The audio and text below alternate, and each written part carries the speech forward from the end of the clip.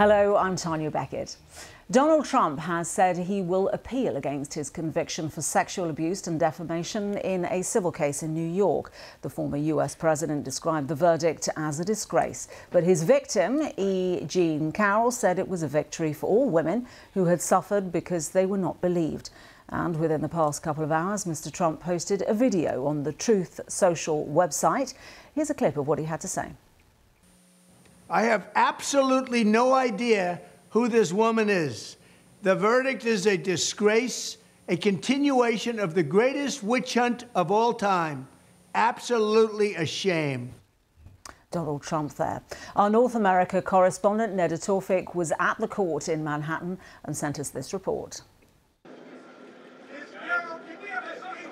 E Jean Carroll didn't speak as she left the court, but her smile said it all. It took jurors just under 3 hours to rule in her favor. While they did not find that Donald Trump raped her, they did unanimously agree that he sexually abused her and then defamed her when he accused her of being a liar. For all the women who have been abused across the country, that this trial is a little step forward towards some justice. He is officially recognized now as a sexual predator. On social media, Donald Trump denounced the verdict as a disgrace and claimed once more that it was part of a witch hunt against him. He's strong. He's ready to move forward. He wants to fight this on appeal. Again, he was successful in one appeal before the Second Circuit with Judge Kaplan on Carroll versus Trump, and he thinks he's going to be successful in the second one. This all began way back in the spring of 1996 during a shopping trip at the upscale Bergdorf Goodman department store. She said Donald Trump recognized her as Elle magazine's advice columnist and enlisted her help to find a gift for another woman. In a fitting room, Donald Trump slammed her against a wall and sexually abused her, a jury found. Donald Trump's lawyer subjected her to a line of questioning that was slammed by some as tone-deaf and shameful.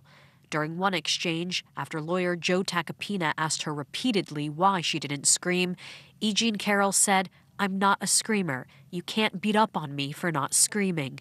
He replied, "I'm not beating up on you. I'm asking you questions, Miss Carroll." To which she said, "No. Women who come forward, one of the reasons they don't come forward is because they are always asked why you didn't scream. Some women scream, some women don't. It keeps women silent."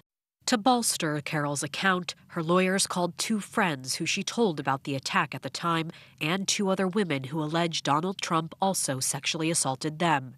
They also used Donald Trump's own words to establish this was how he operated, showing the jury this infamous Access Hollywood tape. You know, I'm automatically attracted to beautiful. I just start kissing them. It's like a magnet. You just kiss. I don't even wait. And when you're a star, they let you do it. You can do anything. He doubled down on those comments during a taped deposition played in court. You could do anything. That's what you said, correct? Well, historically, that's true with stars. The former president's lawyers, on the other hand, didn't present any witnesses in his defense. And he didn't even show up for the trial. At one point, he was in Scotland opening a golf course. In a statement, E Jean Carroll said, "I filed this lawsuit against Donald Trump to clear my name and to get my life back. Today, the world finally knows the truth. This victory is not just for me, but for every woman who has suffered because she was not believed." Donald Trump will now pay damages totaling $5 million. He is the first former president to be found liable for sexual abuse. Many will be closely watching how this affects him politically, if at all. Neda Tawfik, BBC News at the courthouse in New York.